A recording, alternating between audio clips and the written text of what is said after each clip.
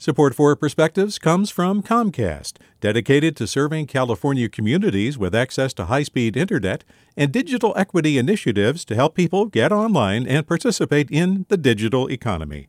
More at california.comcast.com. Hey, it's Glenn Washington from Snap Judgment, and if you love what you're hearing, and I know you love what you're hearing, please consider becoming a KQED member. Get special access to cool events, behind-the-scenes footage, and so much more. Plus, you'll sleep better at night knowing you did your part for the community you depend upon. It's in you. Please be in it. Visit donate.kqed.org/podcasts to sign up now.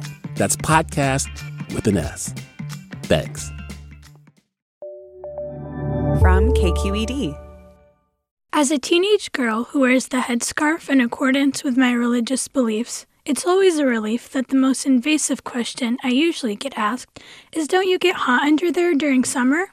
Sure, under a blazing summer sun, the fabric that covers my head, arms, and legs makes me marginally less breezy than my non-wearing counterparts. But the true heat comes from its less literal consequences.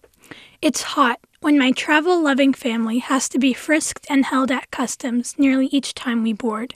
It's become a part of the process we factor in when deciding when to wake up the day of a trip. It's hot when the student sitting behind me decides it would be okay to pull my scarf off in the middle of class because she was curious about what was under there. I felt pretty hot the entire next week of school. It's hot each day I have to carry on my shoulders the image of an entire population and single-handedly try to counteract the maliciously saturated idea of what being a Muslim means. And it's scorching each time an ignorant comment from someone I don't know makes my heart sink at how little progress we've made. Ironically, it was those suffocatingly hot times that also provided the coolest relief. It was the lead transportation security officer who barged into the holding room and asked the agent why my father was being questioned over others. It was my friends who followed me into the restroom to comfort me with hugs and jokes, and the teacher who made sure I was okay. It was the people in my life who chose to know me and love me as a human being and slowly shed their own misconceptions. And it's the people on the street who don't know me who've chosen to do the same.